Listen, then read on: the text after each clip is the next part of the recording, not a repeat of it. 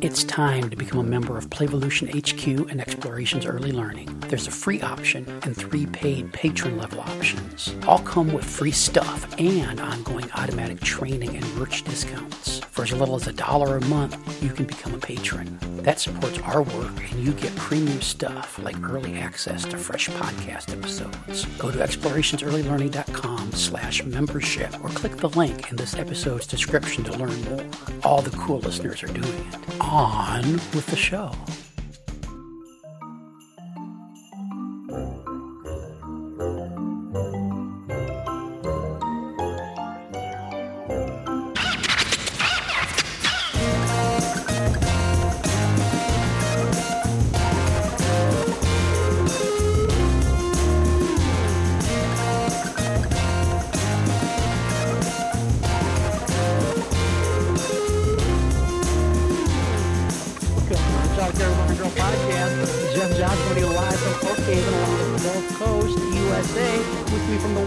Of Newcastle, Australia, from Inspired EC she's sitting in Master Command right now. Nicole Halton, how you doing, Nicole? I'm great. I'm fantastic. It's sunny, which is nice because it's now summer, so it is sunny almost. Although I did have a jumper on yesterday, so that wasn't real great. But yeah, there's a cold blast going through here. Not so cold where we are, but further north it is double digits below oh my gosh, zero. So no, yeah, that just shouldn't be allowed. Really, really cold. So hey, if you're in a really, really cold place, you got some hot podcast talk coming to you right now, because we're going to get into this is part 6 of our Developing Early Math Skills series. We're going to talk about things not to do to help kids develop early math skills. We didn't collaborate on this, but Nicole and I both doing a show prep, we call it, in the business. In the business, they call it show prep. Before we get into that, Nicole, did I ask you about the 12-hour walk? Did we talk? We talked about that, right? About the what? The 12-hour walk? No.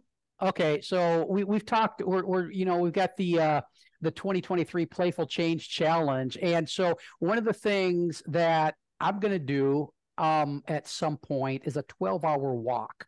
There's 12 hours straight. Well, here's the deal. I've been checking in with the other hosts about this. So the 12-hour walk idea. There is an American dude. He was trying to break a record for walking across Antarctica.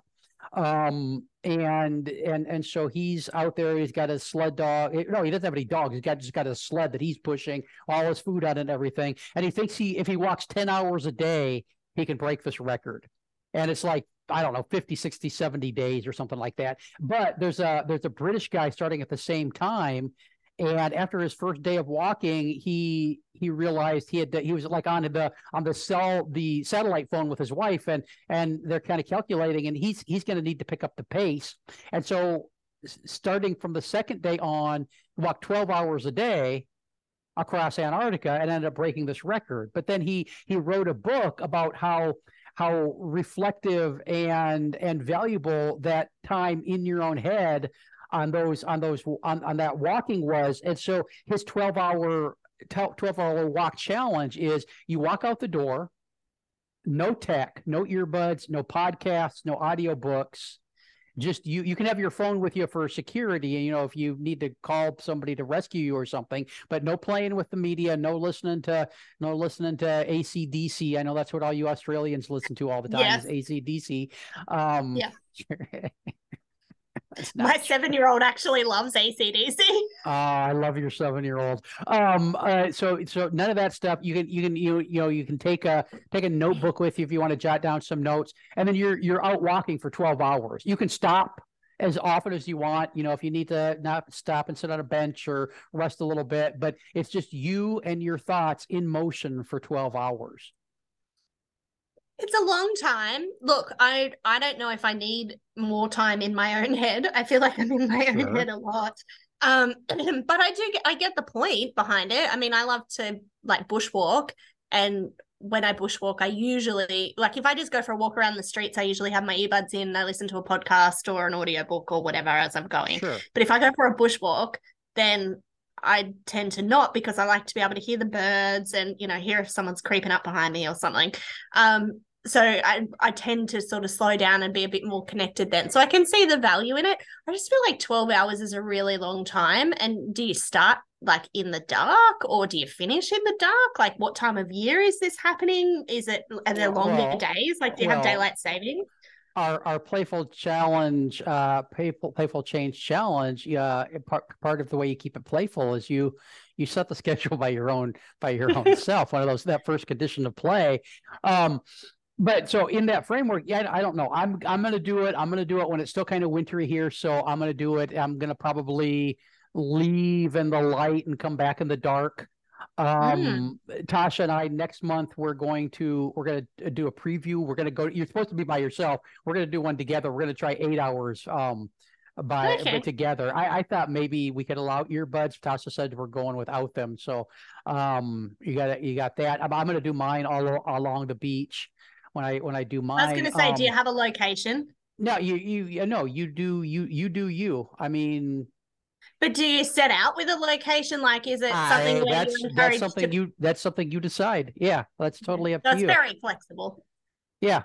So I've talked to some of the other hosts about it, and everybody's ranging from hell no, I wouldn't give that. I will not be doing that. To I could maybe do some version of that.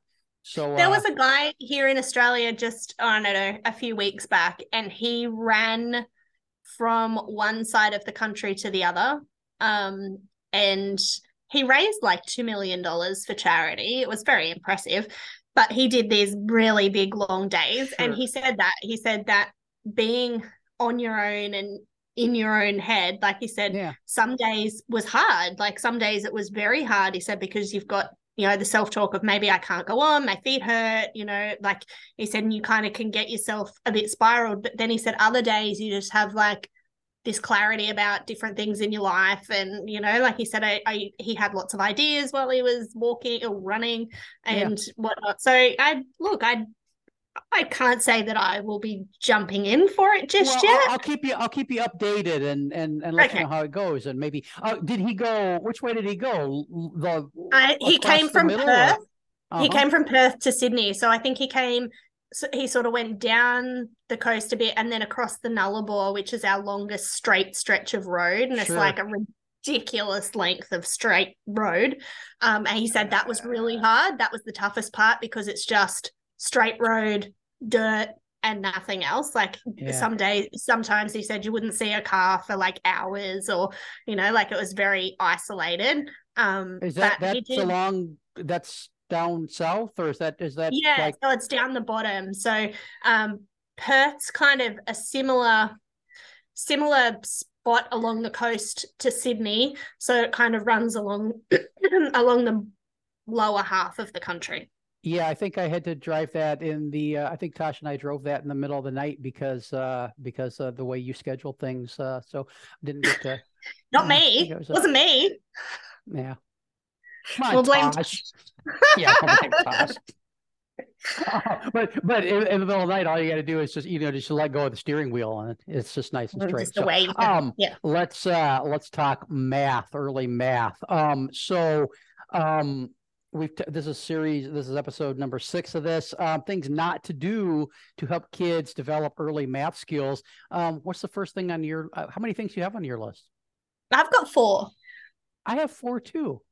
Oh, We'll see how much we match up. What's one of your things? I don't know how to word my first thing, but it's like forced counting. Like, you know, when you force children to, like, how many of these do we have? You know, like, here's the paintbrushes. How many paintbrushes are in the jar? Like that useless, unnecessary counting of things. And why am I asking you that? What's the purpose? Is that really unnecessary? Yeah, I think that would fit under mine. On my list, I've got uninvited teaching. There we go. Yeah. So I think that's what I would think would fall into that category. Yeah, it's that thing you do where you're asking questions that you as the adult probably already know the Well, answer you to. should know. Yeah. Because what you're really doing is you're trying to test them to find out what they know, and you're trying to just to sprinkle a little bit of academics into their day, and often those kind of things are done in a way that interrupts the flow of the kid's day, because all they're trying Yeah. to do, they're trying to put the paintbrushes into the glass mason jar, and they're totally They don't happy give and a shit enjoying how many themselves there doing are. that. Yeah, they have no shits to give about how many there are. They're just enjoying the process of doing it, because that's where they are Yeah. developmentally, because they're 2.5 and they don't care about numbers yet, or whatever No. it is. So I think there's other stuff that falls into that. I mean, we do it all the time and it's not only numbers, we do it with colors and letters Shape. and And shapes yeah. and all that kind of stuff too. So, And I think there's no harm in like there's no harm in during a conversation with a child, you know, if they say, for example, I don't know, using concepts like and math sort of concepts like more and less. And I think we can model some of those things in our conversations with children, but it's not about testing them and making them give that back to us. So it's more just if they say, oh, I've got lots of blocks, and go, oh, you have. Look, you've got 4 big blocks, and lots of smaller blocks or whatever. So I've given the example that you've got 4 big blocks. So we're talking about numbers, but it's not me saying, how many big blocks do you have, in the teacher voice that usually comes with the forced counting and questioning. It's that more conversational, I think, than anything. I mean, we know that about children's language development, how much of it comes about just as a result of our conversations with children. I always used to say, particularly my eldest, but all of my kids were pretty good talkers and early talkers. And I wonder, did they get that from their dad? I don't know. But I think most of it, like I've never been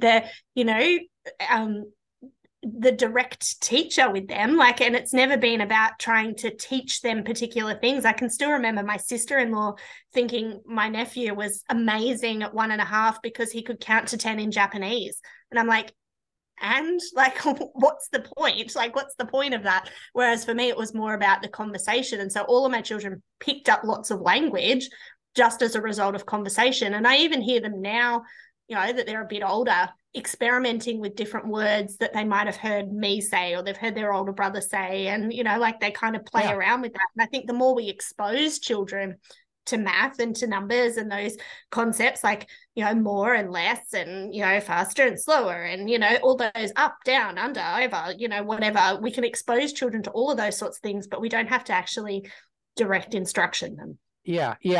And so does the uninvited teaching almost always come with the sing-songy teacher voice? I think it does. I feel like it's a prerequisite. I don't have a very good teacher voice.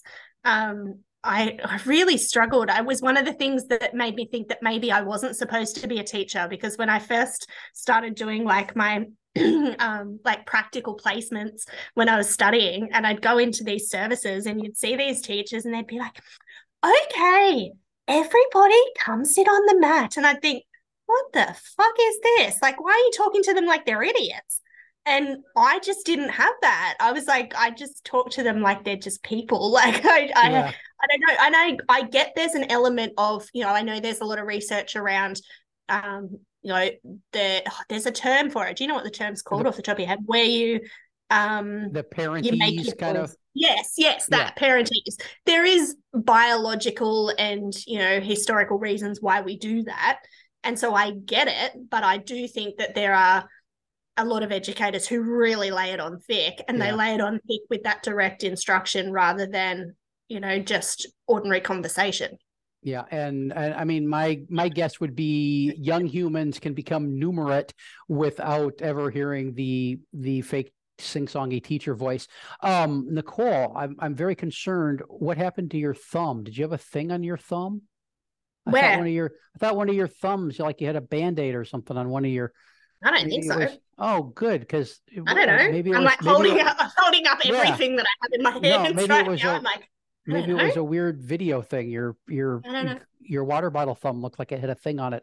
I was Maybe. worried. I thought you were injured. I'm glad you're not. Maybe it's just my thumb looks funny through the water bottle.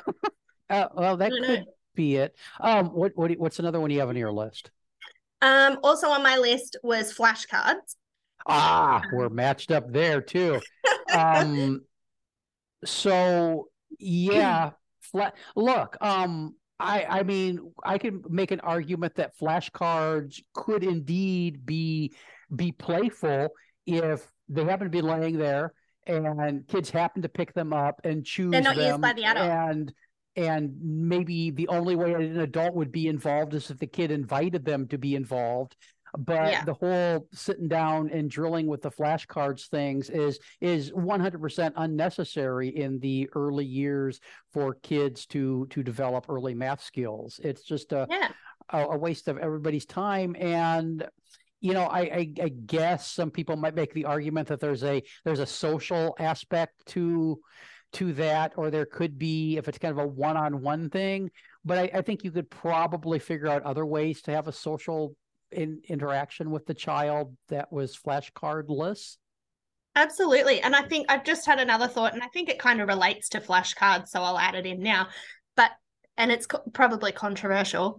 Number Good. books, like books, children's picture books, but their sole purpose is numbers. And, so it might be like one echidna, two kangaroos, three cockatoos. Like, they've kind of went all Australian animals for you. But that's the sole purpose is, and we turn the page and go, oh, one echidna. Wow, look, one echidna. And so you have the teacher voice when you do that. And then you turn the page again and go, how many kangaroos do we have? Like it's that there's no story to it. Like I have no issues with number in a story. There's a great book here, which I don't know whether you have it here. It's weird, the books that seem to be in both places and then some not. But The Waterhole by Graham Base. I don't know it, but I'm, it's old great. and... So it's an old book though, like it's getting old now. But essentially it goes through like numbers, but it's also a book where you can see all these amazing, like incredible illustrations, and there's all hidden animals within the illustrations and whatever. So it counts through numbers, but it's talking about like animal extinction and as a result of there not being enough rain and, all sorts of things. But it's a story. And so it does talk about numbers. There's definitely a number element to it, and you can have some of those conversations, but there's actually a story behind it. It's not just, here's the number, now memorize the number and what does it look like? Yeah, I hadn't thought about those books, but I would totally I would put them in my uninvited teaching category, because that's the kids are like, oh good, a story, and here we are again. No, I'm forced to learn numbers again. So yeah, and the flashcards, if you get the flashcards or you've got them sitting in your storage room, taking them and dropping them into your process art center. And I thought you were about to say dropping them into the shredder or something. No, because that's where I'm putting them. I could see kids totally wanting to take them and cut the numbers out and doing their own thing with the images on those things. And I mean, that would make them a little bit more playful instead of the whole sitting down and flashcarding. And I mean, some places they get started with those things really early, right? Yeah, I mean, really early.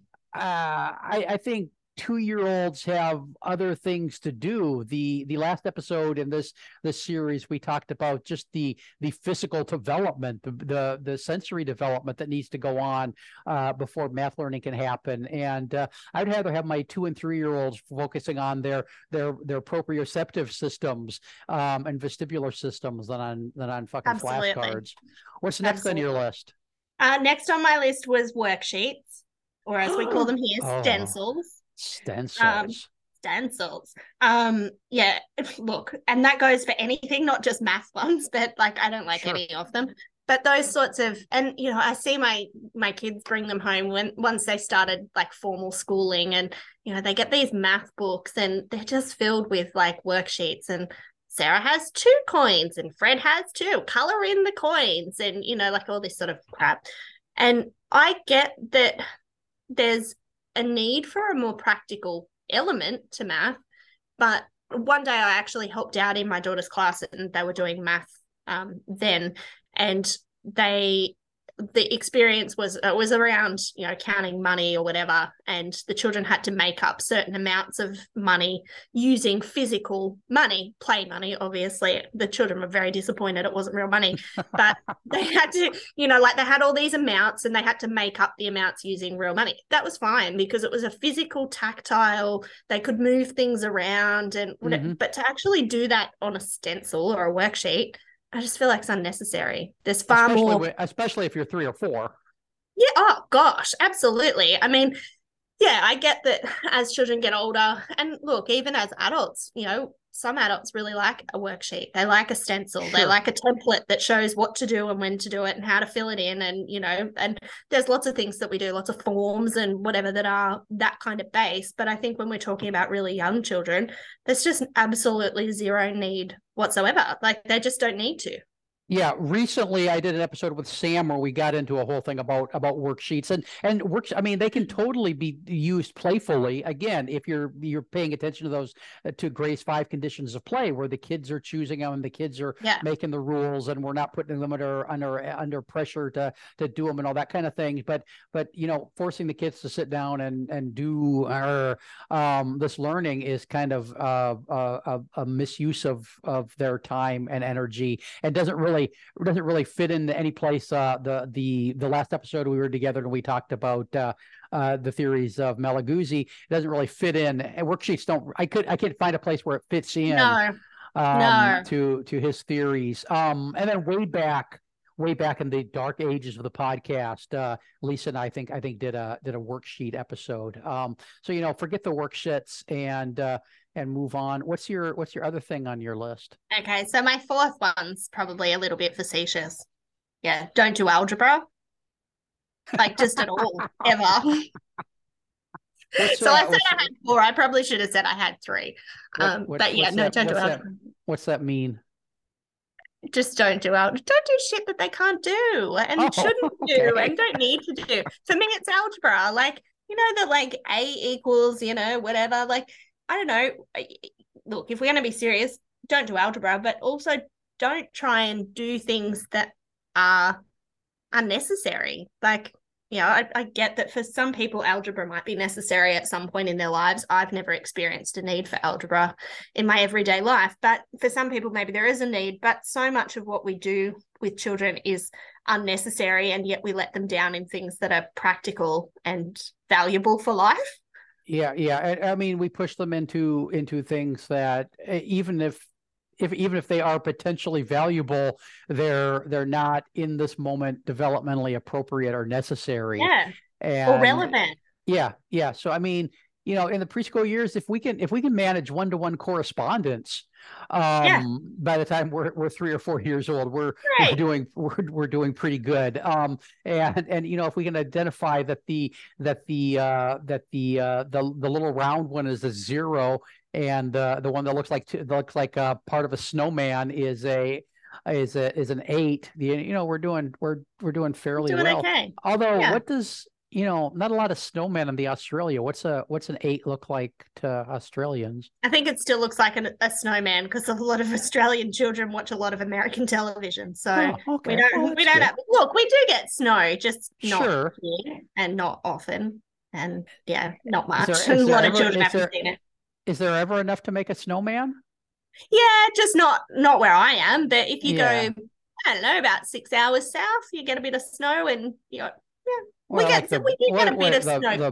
The Blue Mountains, or Blue Mountains, you can get some really heavy snow. So that's only like 3-4 hours away. Down, like, we've actually got our ski area down at Jindabyne and that kind of area. So that's snowy on the way to Canberra. There you go. So on the way to the Yeah. capital, there is actually some proper snow where you can ski and snowboard and make a snowman and do all those sorts of things. But anywhere north of that, no, not usually enough to do No, anything like a snowman. I saw the winter we spent in Australia. I saw 3 snowflakes. Cut them all on my tongue and ate them. They were delicious. Uh, I was hoping for a blizzard, but it didn't happen. Yeah. So No. what the fuck were we talking about? We were talking Algebra. about numbers. What was your fourth one? What was So your my proper fourth one? My fourth one is lessons / activities, and so maybe I because I think there are non-worksheet and non-flashcard lessons and activities that are supposed to be numeracy based that kids get pushed into, and sometimes we hide them, we try to hide them into a craft activity or things like that, where we're doing a thing as a group. And I think that, if the whole group isn't interested, then let them go do something that they care about.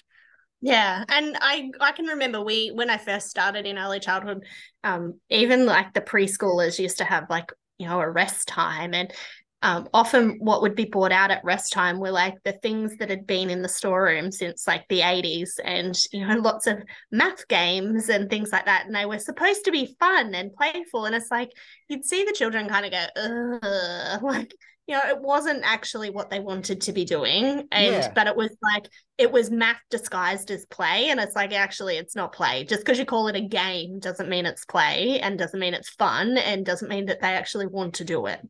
Yeah, and I separated that from the uninvited teaching, because I think they're slightly different. I think the lessons and activities are those pre-planned things, and the uninvited teaching is where you see a kid lining up the blocks and you ask them to count them, and that kind of stuff that you were mentioning. So I think there's a slight difference there. Any other thoughts before we wrap this one up? No, I don't think so. Just don't do any of that stuff. Yeah. And look, listeners, kids are.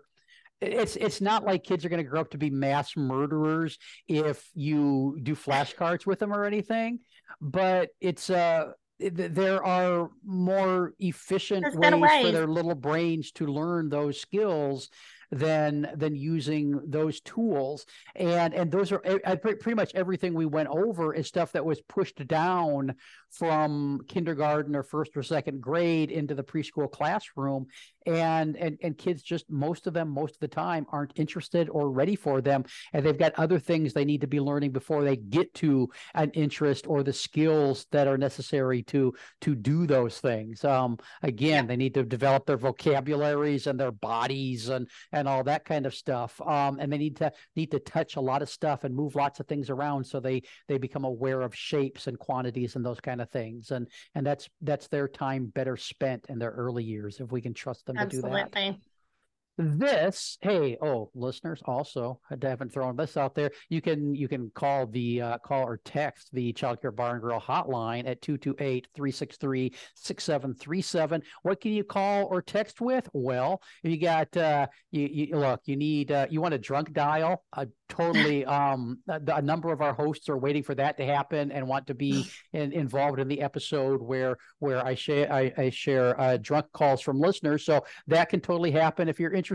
You got stuff. Look, Jessica called a while ago. We did an hour-long episode with her. It ended up being 2 voicemails from Jessica because she had a story to tell. Sarah called. We talked about felt pizzas. Harmony called with some knock jokes.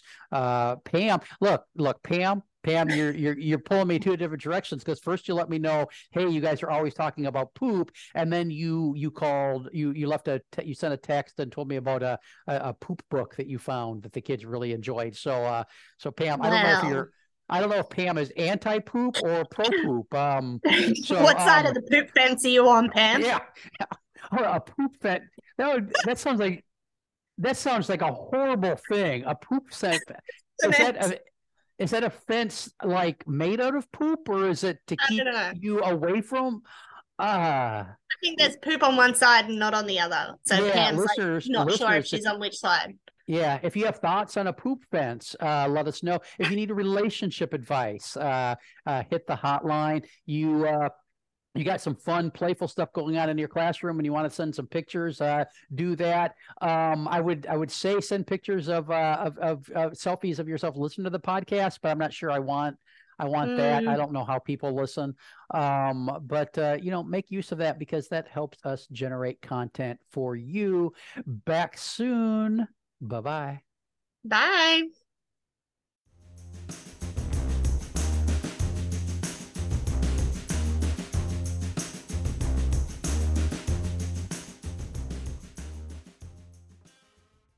This has been an Explorations Early Learning Upstairs Studio production. Oh.